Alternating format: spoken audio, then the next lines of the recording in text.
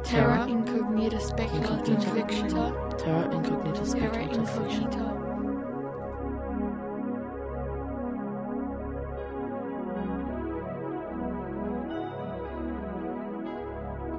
Welcome to this month's Terra Incognita Australian Speculative Fiction podcast.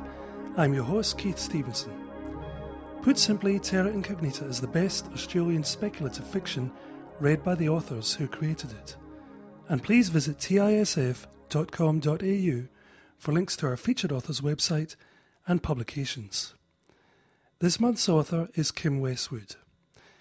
Kim is known for her strong original style, and a number of her stories have featured in year's bests, while her excellent science fiction novel, The Daughters of Moab, was reviewed in TISF No. 1 way back in November 2008. The story she's reading, Night Ship, shares much with her first novel. Strong characters, a seamlessly created future world, and poetic use of language to draw us into the story of a cabin boy who wishes for more than her world is prepared to offer.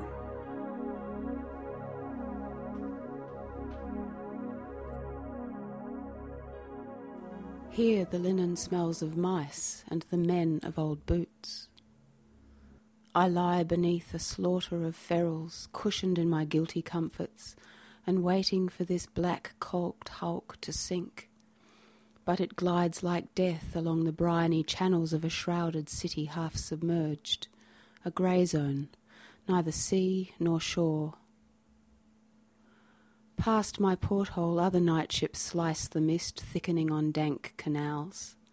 Blunt-nosed, barnacled, they nudge from lock to lock, deals done and deliveries made under cover of a perpetual fog. Now that I am owned, ship's boy to a baron, I have been sewn up to make certain. And if it wasn't me they'd chosen for those rough, practised hands, it would have been another. Ship's surgeon Crake, who did the work on me, doubles as a dentist for the crew, and God's help the bleeders, a midwife. Midshipman Nog went to him for bunions on his toes. The lancing knife took the ends off each in one quick disconnection, Crake shouting as he cut, "You'll fit a smaller shoe and use less leather." A bloody stump Nog has now, and cries at night in his bunk across the bulkhead from me. I know, since he is not captive, he could jump ship at any time. But for what? For where? Gallimard would say for Kosciuszko, a distant mountain west that climbs above our creeping winter into sunlight. But none of us, the bonded, souled, have ever seen it or will ever go, and the crew, all 5 of them barons, including Nog, won't speak of it. 3 years ago, at 13, I was bonded to my captain, a metal merchant and fur trader. Some say it's a sorry pact compared to smelter work, but she is better than most, and amid the business of it I feel a fierce attachment. The barons, although powerful among the iron families, are not the cruellest, and tucked between her threats are rough endearments and promises of protection, safe passage.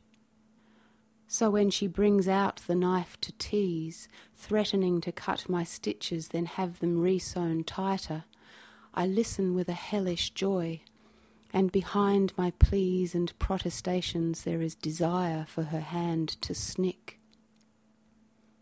Above deck the ship's bell sounds, "Eyes port!" and it's force of habit that makes me press my face to the rimy glass as we pass below a row of bodies, heads in sacks, suspended from canal-side cranes. Pacifists mainly, and any others, the infidelitous and effete, that threaten the family system. From my pelted bower I hear shouts starboard and tinkly bells, the graunching of a girl barge alongside. The captain and her first lieutenant are off to spend what leisure time they have. Later, when the barge returns, she will fall sated into bed, smelling of glitter and oil and a barge girl's milky seed. But it's of no matter to me. I am her true companion, kept for an entirely different pleasure. I close my eyes to the caress of air, a quick filigree touch, then the sharp edge of a fingernail down my cheek. Not my captain, but the ghost of ship's boy Aggie at my bedside. "You like it too much," she says, a glimmer. I make as if to grab her, but she jinks away, an old game. She was always faster, lighter than me, a mere slip of a boy whose misfortune it was to be too lithe, too handsome at 13, and in the short years she had beyond that age, when fate and family collude to choose our adult occupations. Until then we are considered children and ungendered. At that deciding time we are given titles, man, woman, girl or boy, according to our station. All those in the iron families, irrespective of their physiology, are named as men, while those of us born out of family who pass through puberty and never bleed are sewn up and called boys. We become deck and kitchen hands on the ships, and sometimes, with mixed fortune, captain's companions. Others go to work in the shipyard smelters, or eke a living scavenging for scrap uranium in the waste pits. The last brings better pay, but a shorter life. Those at Menarche, bleeders, and there are far fewer of them than us, are the only ones announced as women. Exchanged by their own families for a generous stipend, they are sent to the birthing farms for procreative duty, the iron families being mostly barren. And only when they are fully spent do they rejoin the populations in the grey zone, living out their broken spinsterhood, cared for by those of their siblings not sold at auction. But the girl barges are another thing. Decked with swathes of coloured cloth and strings of bells, they are a floating misery, a tinselled jail for those youths born out of family and whose seed has been deemed unworthy of another generation. Most of these ill-affected are drowned before they reach 13, but the rest the iron families visit for distraction. Aggie used to say she could hear the crying long before a barge appeared. "And now?" I ask. She looks as if she might not answer. "I hear it all the time." When the barge has pushed into the mist and the decks above are silent, I seek out Nog, and we sit midship, wedged under the dinghy tarps out of a sleeting headwind. His foot is bound with filthy strips of rag and festering. I want him to see Gallimar, who's dressed my wounds many times and has kinder hands and better medicines than Craik. But as far as Nog is down the family's pecking order, he is still one of them, and spits, "Pacifist." I don't argue. She's told me the story. I peer up at the soot flurries from a floating immolation bier and change the subject. "Nog, can you tell where one city ends and the next begins?" He replies, "They're all one now, the towns and cities laced together, but the old names have been given to the locks." "How far do the canals extend?" "As far as there is land north and south, I've heard, but I've only sailed the central stretch, old New South Wales, between the steel ports. Those families that ply the most northerly and southerly reaches, the Sirdars, Presidents and Muftis, I've never seen. I wonder what he knows of Kosciuszko." "And west?" I ask. "Nothing. An indefinite mist." He shifts position, lifting his bandaged foot with both hands as a foul smell wafts, and taps the dinghy at his back. "My escape," he says, "if ever I should want it." His rheumy eyes look past the cargo crane and forecastle winches to the Gatling gun niched at the bow, then fix on me. "This whole ship is radioactive. We are radioactive." "What's that mean?" I ask, although the answer makes no difference. He considers. "Soon we'll be deader than dodos." I don't ask him about dodos. Those of us born into the grey zone know we are living a madness, that our world is dying and the families are getting from it what they can. From somewhere aft there comes an angry shout, the landing thwack of leather, a shrill scream. Ship's boy Moth, forever picked on by the crew, being punished for some petty misdemeanour. I think of Aggie. "Don't you ever wish," she used to say, arms crossed about a body lean like a sapling as she stared into the mist. I would follow her gaze to where ship's lights floated in fuzzy strings and shore beacons blinked. "No," I'd reply, and it was true. I had no spirit for adventure, no fire for any challenge other than my owner, whose dangerous changeability, the beckonings and dismissals, kept me hooked. But in truth there was no one more precious to me than Aggie, and I was often afraid for her. "Wishing," I warned, "will only bring you trouble." And trouble came in the form of a shogun who took a liking to her features and tried to spirit her off the ship. In the fight that ensued, the shogun was killed, and so was Aggie, caught between blades. The feud between the two families has lasted a full year, and each night since poor Aggie was tipped dead into the canal, I have dreamt a ship of ghosts, with her leaning from the prow, hair flying, and I, its frail, deluded helmsman, led by min-min lights across the marshlands to the snowy sides of Kosciuszko. Nog eases painfully out into the sleet and stumps off to prepare for docking. Left alone, I bring the razor blade from my boot across my forearm and feel the satisfaction as it beads a bright living red. Many things the captain will command, and I will bear the marks of, but this I do entirely for myself. The scars and being captain's companion sets me apart.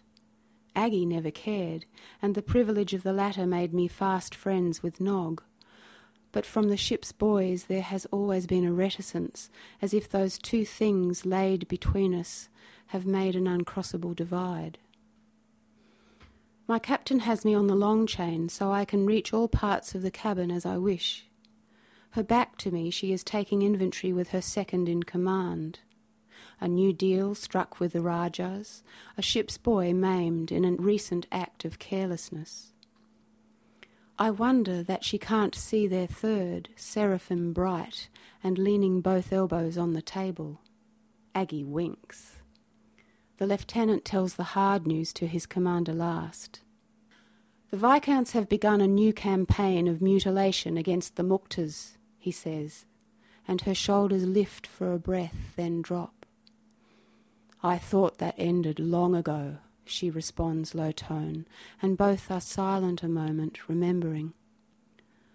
Before the Eastern Industry Alliance was forged, the families, dukes and barons, earls and emirs, viscounts, rajas and muktas, just some, were forever at war among themselves and developed a taste for it. When they began to mutilate each other's children in an effort to champion their own line, most were left barren. My thoughts are on the captain. She had never let me see her unclothed, and instinctively I had always known why. Her second takes his leave, and she stares a while, unseeing, at the door, then leans down to the shackle on the chair leg and begins to haul me in. Late afternoon, we moor at Southhead for a stoning. A bleeder has betrayed her family and aborted their child. I doubt she meant to, but that's immaterial. The captain and I climb the path to a high, solitary place clotted with mist and strewn with rocks. The emirs are gathered in a wide circle, their accused crouched before them in her burial shroud. We take our places at the back of the crowd, being invited guests, and this not our family's trouble. As a signal comes from one, a scythe of arms is raised, and the first volley flies. The woman screams once, twice, then on and on, a lacerating wail above the sick thudding of stones. I wipe my sleeve across my eyes as if some dirt has lodged there. I can't be seen to sympathise. I sneak a look at my baron beside me, nothing to betray her thoughts, except perhaps the up of her Adam's apple and the white press of her lips. The woman topples to one side, silent now, a foot released from the bloody huddle in the pooling stain from cloth to dirt. For her at last it's over, but in my belly something forlorn and wild is rising, a serrated ache that tears from my stitching to my heart. I want to turn my head and puke, but for my captain I must contain myself or be punished for shaming her family. The broken body is picked off the ground and carried to a pit at the side of the field. There she is dropped, so small, no more than rags, and a little dirt kicked in. The captain goes to thank the emirs for being included on their guest list and to say she will be sure to return the favour when the barons next have a hanging. Then we leave along the well-trod track back to our ship moored with others in the loch below. Ma says the barons dress like last century's South Sea pirates. The other families have quite different styles. We, their bonded, are generally attired in the cast-offs and can tell on sight to which family each belongs. And so it is with their punishments, which have become signature. Stoning is popular with the emirs and muktas, while the barons favour hanging or decapitation, which at least is quick. The rajas go for immolation, and the viscounts and dukes prefer public floggings where the agony is drawn out for hours. I often wonder how they find so many to punish. Are the canal cities still so chock full of dissenters? Or is it that the iron families have found, like me, a cathartic pleasure in the ministry of pain? Mornings I am sent to help Gally Ma. Of Torres Strait stock, home swept away long ago, she is large-boned and reassuring, queen of her kitchen. This morning she is both hands in the soy dough, squeezing it with soothing repetition. The progeny of pacifists, like her, used to have their left hand, the hand of darkness, sliced off, but Ma has too.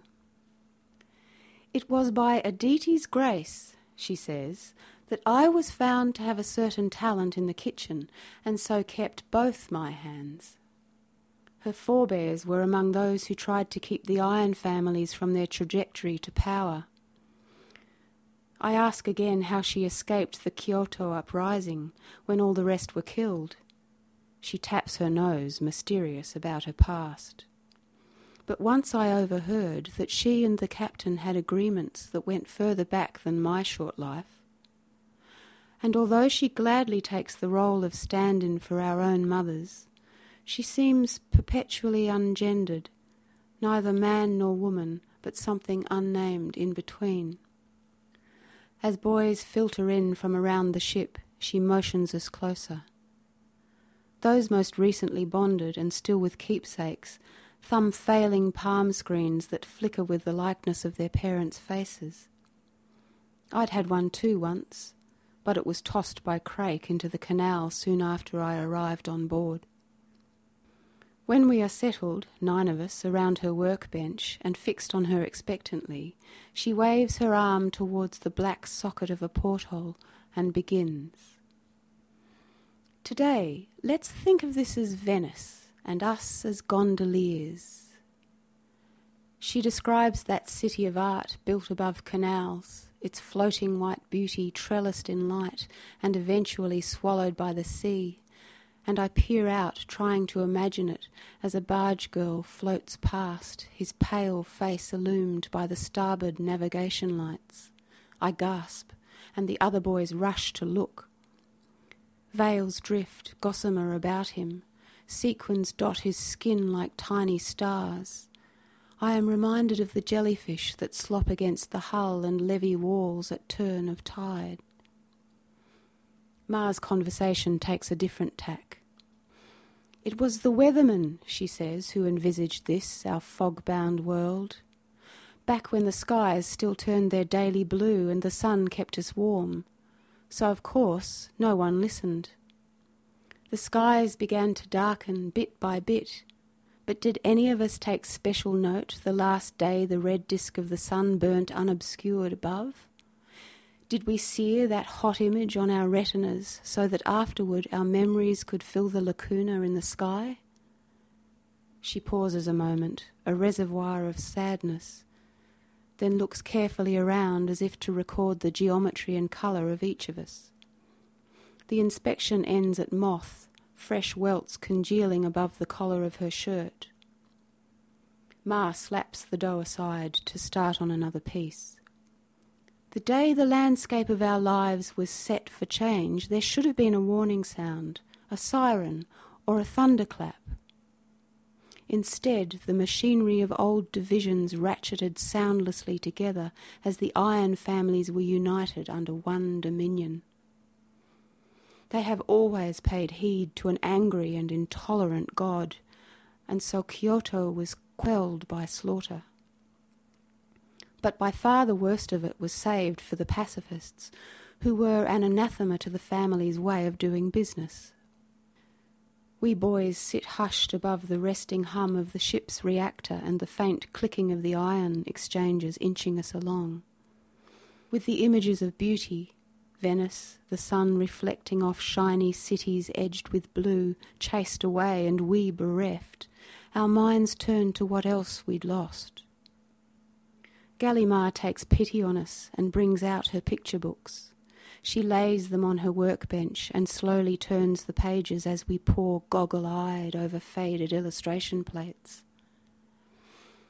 Once, she says, you could dig in the soil and find a myriad creatures, or look to the sky and see the shapes of birds. But we lost them all, except the ferals, their frail perfection barely a memory now. We are left with fog and the structures of our own making, the canals and enough industry to build 100 ships, but for what? What kind of future here? Or perhaps the families think to conquer other countries cleaner and more sane than ours. Her tone carries a warning, but our thoughts are stuck on something else, another beauty. Show us the thing, we implore. And then she brings out her most precious of all, a blue-green globe, and sets it spinning slowly on its stand. Never forget, she tells us, one eye on the door, that the world is bigger than this fog-bound stretch we sail, and although the iron families hold sway here, they may not elsewhere. This is more than she has ever said, and we hold our breaths at the blasphemy of it as she stops the globe, her finger pressed to a fat familiar shape set amid the blue. Terra obscura. Then she traces a flowery line to a peaked contour near its eastern edge and whispers, Kosciuszko. The ship stinks, a slew of ferals being skinned on the aft deck. Their innards will go to Gallimard, the rest is destined for the tannery at our next stop. I am primly at the rail in my ship's boy's best, waiting for the captain. She is off to a 13 sail, and I am to go with her. Watch your back, says Nog, sluicing the bloody deck with canal water. I look at his tattooed arms, working the thick bristled broom, his bad leg dragging. We both know if he goes to Crake, he'll lose the leg, but likely it's the only thing between him and creeping gangrene. I wonder if he'll still be here when I return. A dinghy is lowered, and then I row the captain and her lieutenant up a narrow course off the main canal between tall buildings sitting empty, their feet in water, to Market Place, a cloistered square filled with floating wooden piers. Those who've recently turned of age have been brought here for auction. The city's inhabitants shadow the arcades, hunched on all manner of boats to watch their offspring being handed into service. The money from each sale is generous. The proceeds from a bleeder will feed them for a year. But whenever one is taken by a family with a reputation for unusual cruelty, a collective sigh goes up and gusts a hollow wind around the colonnades. I ease the dinghy toward the main viewing platform, the family's designated bidders assembled in front. The 13-year-olds are gathered on a central raft and being called one by one to the auctioneer's stand. Some of them have already been marked by fate for certain occupations. Pity help the gazelle-boned youths, eyes down so as not to catch the gaze of the barge owners, as if that might save them. The wide-hipped bleeders, so soft, so round, attract the greatest interest and fiercest bidding, their manifest fertility sought after to carry a family name. 3 years ago, when Aggie and I were brought here and bonded to my captain's vessel while those at Menarche were winnowed out and sent to do their duty, I too thanked Aditi that I never bled. Because although bleeders are cosseted and want for nothing, they lead a far more captive life than ours. With the dinghy nosed against the viewing platform, the captain takes her place among the bidders. I remain with the officer in the boat, trying not to look too hard into the cloisters. Then one is led onto the auction stand that stops the breath in me. Arrestingly curvaceous, clearly a bleeder, my younger sibling Ina's time has come. I wonder if this is why we are here today. I try to will it so, afraid of the other bidders, and slowly they drop away until there are only two, my captain and a shogun. The square falls silent, aware of the feud between the families. As the bid climbs, I grip the oars and call silently, and Ina's gaze seems to rest a while in mine. Finally, there is a lull in the bidding, my baron's the last, and I think she's won. But just before hammerfall, the shogun makes another bid so high that even the families gasp. My captain, all done, gestures no more bids. But even at distance I feel her taut and thunderous and know it isn't over. The shogun, triumphant, steps along the pier and up to the auction stand to claim his prize. He draws his sword as if to offer us, his competition, a warrior's salute, then turns and swings, slicing Ina through. The crowd sucks in its shock, then expels it with a roar. I scream my sibling's name as the captain leaps into the dinghy, shouting, "Row!" They are coming at us from all sides, an angry wave, their tethered lives tight leashes snapped, and the shoguns are all blades out to fight. The other families, caught unprepared, scramble to escape. When we are away from the square in quieter waters and making for the ship, my captain speaks to her second. They'll rise against us for what we do. This thin control can't last. The families must change their ways. The lieutenant, a baron of only slightly lesser standing, answers just as grim. If the families change their ways, they will be slaughtered. They stay silent for the rest of the trip, and I am left to row until my arms are numb and my sorrow has been ploughed into the fetid, oil-slicked water. The barons are celebrating. They have sailed a flotilla of powered rafts across the marshlands and conquered Kosciuszko. The news of their success, the expedition undisclosed till now, has diverted attention from the crackdowns in the grey zone and been relayed to the other families, all of whom had secretly vied to get there first. And other news has reached our ship. Halfway up they found a hidden enclave of pacifists and torched it. The 12 they didn't burn they brought back to punish. My captain paces with heavy boots, 6 to my bed, turn, 6 to the door, 1 for every pitiable prisoner. I stay quiet beneath the coverlet in case her agitation turns to anger and she lashes out. If I had been chosen for that trip, she mutters, and I'm left to wonder what might have turned out differently if she had. I am reminded that even she bends her will to a higher authority, the family's inner circle, its most influential barons. When I get the chance, I seek out Nog, always a source of information. What will happen to them, I ask. You'll know soon enough, he says, gruff and unforthcoming. Now move your molly-coddled ass and help. The ship's bilges are being emptied at a canal-side treatment plant. Hoses poke above the deck plates, fat eels coursing with effluent. Smaller hoses loop like streamers between ship and shore, sucking a fresh supply of clean water into the hold tanks. As the crew busy themselves with valves and gauges, boys are stationed at each attachment point, keeping an eye on the connections for signs they might blow, a foul and hazardous occurrence. I help Nog lock off the taps as each tank is filled, dread sitting on my bones like canker. I hope he might yet say something reassuring, but he doesn't.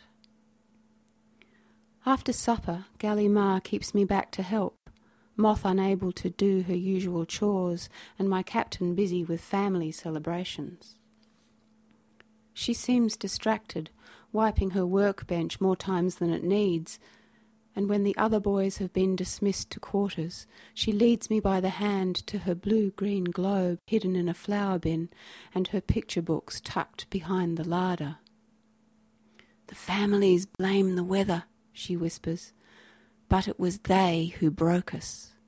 Their combined force, the right hand of retribution, came down and squeezed the grey zone dry of hope. After that, it seemed we all became the shadows of our former selves. Under the yoke, no will left other than to comply. But the memory of our unmaking holds the key to being made again, and so I say to you, use these well, and don't let memory rot to nothing." Then she does a surprising thing, draws me close and kisses my head, before sending me off to my master's well-appointed cabin. Perhaps it was events at the 13 sail or the capture of the Kosciuszko 12, but the captain seems to want more of my company about the ship. Her helmsman relieved of watch, I am allowed the privilege of nights with her on the bridge as she commands the laden vessel through black waters, navigating by pulsing shore beacons and direction markers set mid-canal. It gets bitterly cold, perched inside 4 screens of grimy glass. I shiver and am slung one of her fur wraps. Cuddling into that warmth and familiar scent, I feel a lulling peace that resonates with the years I had before 13. My Baron is impervious to the chill. Her face the shape of concentration, she works the wheelhouse instruments with deft assurance, and gradually, mesmerized by the pattern of her movements, I begin to imagine her hands are my own. We stay like that, hour after hour, enveloped in the strange calm that night brings to the grey zone, and I think perhaps she feels it too. A companionate hiatus, brief respite from the disharmonious affairs of the iron families. Boots clang on hatchway ladders, figures hurry past the cabin door. All the decks locked down, the boys are being summoned one by one for questioning. Moth, going to Gallimar for comfort in the night, had found her sprawled among her saucepans, dead. Nog says the confessions extracted from the Kosciuszko 12 all led back to her. She must have known they would, and did the deed quickly before they came for her. I feel as if the ship has tipped into a sickening lurch. Ma! Love's mooring lost, the past's last tether cut, and I cast adrift in a perpetual night. I squeeze tight against my chains in a corner of the cabin and thank Aditi that she's been spared the family's punishments. But I have never seen the captain so distraught. Her fist lands hard against the panelling above me and dents it. She doesn't seem to notice and lets fly again. The entire section splinters, her hand drips blood. I am frightened, even though I know it's not aimed at me or mine, but the unthinkable. Her own family. I peek upwards. "They will pay," she mutters. And then the realization strikes me. Her passion, not one she has ever shown to me, is that for a true love, Galley Mar's secret place inside my captain's padlocked heart. Distracted, all mood gone for play, she undoes my manacles and leaves. I wait a count of 100, then slip outside along the passage into the galley. Its porthole deadlights are all latched. In the dark I stumble on a chaos of strewn pots, the place where the body had lain and is now removed. But I am not here for that, the empty shell of my beloved Ma.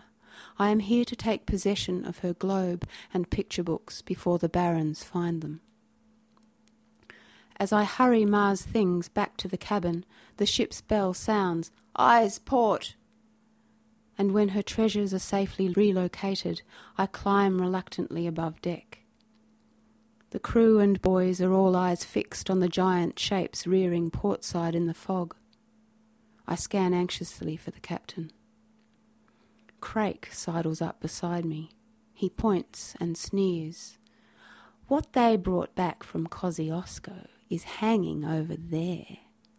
The cranes have gone up, and there are our angels, Ma's intrepid relatives who'd escaped the slamming grip of the iron families to live in sunshine, hung in rows like coats on hooks, each neat brown pair of hands and feet limp below the sackcloth. No more our angels than the family's seditious enemy, now they are the dead, and decomposing with them hope. As we come alongside just beyond, Crake mocks again.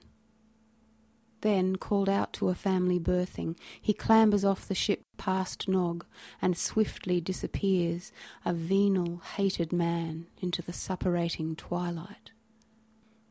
The captain gives the entire crew shore leave and goes to drown her sorrows on a girl barge.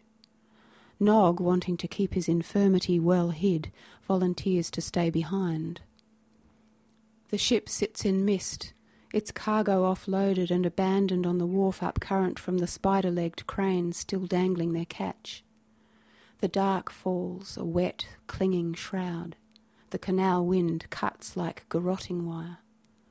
And we are huddled on the foredeck, crying silently down on Moth, frail and folded, crushed beneath the forecastle winch. Something, a wall, breaks suddenly in me, and I race below as if pursued by death itself to drag the heavy pelts and fat silk pillows back from my stash and spin the globe. Countries blur with sea. I stop the vivid blue-green swirl with a finger and peer close. A pair of smaller islands southeast of ours. Closer. Aotearoa, home to the Iron family's long-time opponents, rumoured to have helped orchestrate the Kyoto uprising. As I measure the distance in finger widths, thinking of Nog's boat and the locks that lead to ocean, Aggie rests a shimmery hand on mine. "You'll drown," she says, "and be eaten by fish." "Is that so bad?" I interject. She traces my most recent scar. "Unless you take the ship." The ship's boys are for it. Already without Galley Ma, her subtle protection not fully realised until now, the crew, egged on by Crake, have been inflicting punishments at every opportunity. The boys, suffering, feel Ma's absence as keenly as those icy winds that luge between the levee walls. But worse, far worse, Moth, our littlest and most recent to fall foul of the Baron's casual cruelty, was adored. I go to Nog. Knowing his time is as short as ours, I tell him what we plan to do, then ask, "Would you rather be sent to the filthy bottom of a canal by Crake, or come with us and be joined forever with the sea?" His face is a rumpled spread of seams and stubble. Pain has made bruises of his eyes. He winces as his bad leg briefly takes some weight. Resting gratefully against the bulkhead, he makes his decision for his heart's first love. With Nog on lookout for the crew's return, we assemble in the galley to make fast our plan. "How will we manage the ship?" Bin, the pluckiest, asks after I've shown them Aotearoa on the globe. "8 is enough," I answer. "Between us we have all the skill we need. If we can slip unnoticed through an outer lock, we'll be away and won't be followed."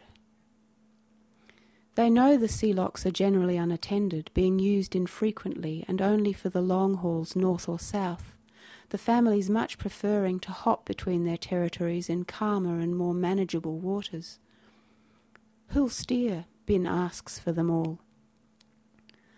"I've spent some hours in the captain's company at the helm," I say, not mentioning that Aggie, whose inquiring mind had ever risked and learnt much more than me, will instruct.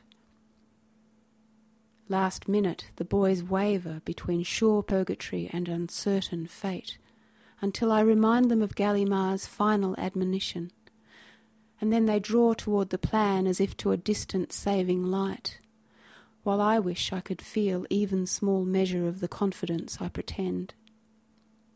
And so we loose the mooring lines from their bollards and let the night ship drift, a sullen juggernaut, down canal to an outer lock, as the boys launch one last defiance, sending Crake's belongings tumbling overboard. The ship pitches horribly. Most boys are sick. Its bearings set southeast and our sights toward the hope of land. I have had to lash the wheel to stop it spinning like a gyro through my grasp. But past the anchor winch and Gatling gun, Aggie leans, a 5-point star above the prow, hair flying, face pressed to the wind. Nog is dying. Laid in his dinghy, roped secure on the foredeck, he is being rocked like baby with the ship and smiling up at sky. From my navigator's storm-battered eyrie I look out beyond each terrifying lift and plunge to what he sees. Not the fog-bound night of moonless waters, but the wild, pale, breaking blue of day.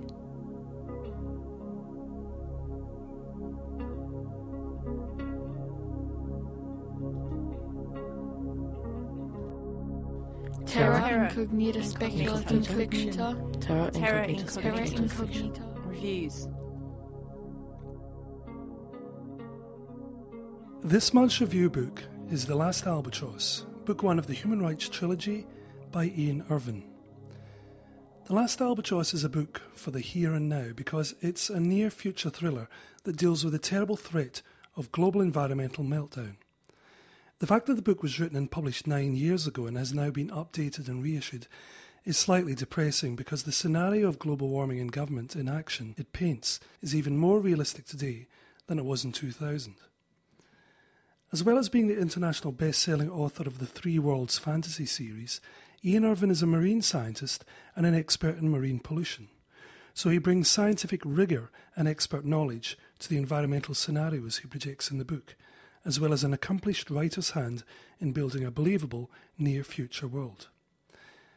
What could on the face of it be a depressing story about a world in decline is actually a well-paced and action-filled thriller.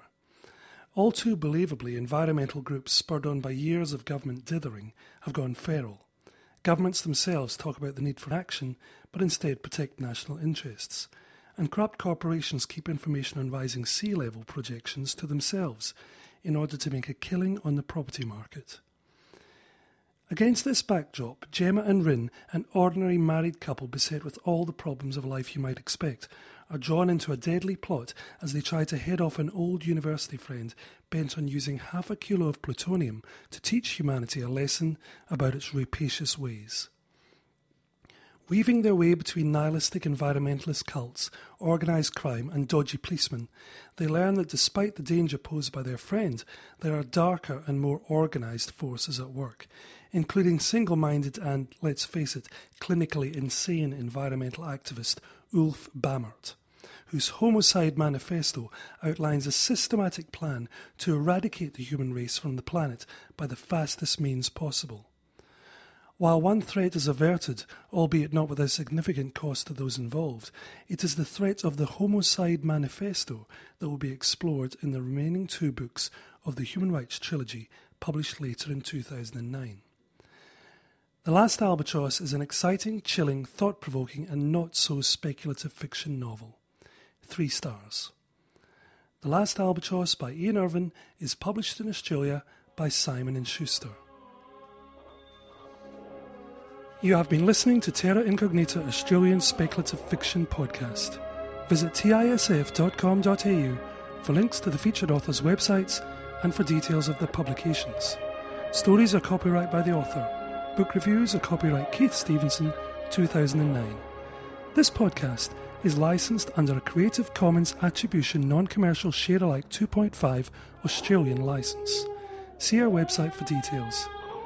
Please tune in next month for another podcast of the best Australian speculative fiction read by the authors who created it.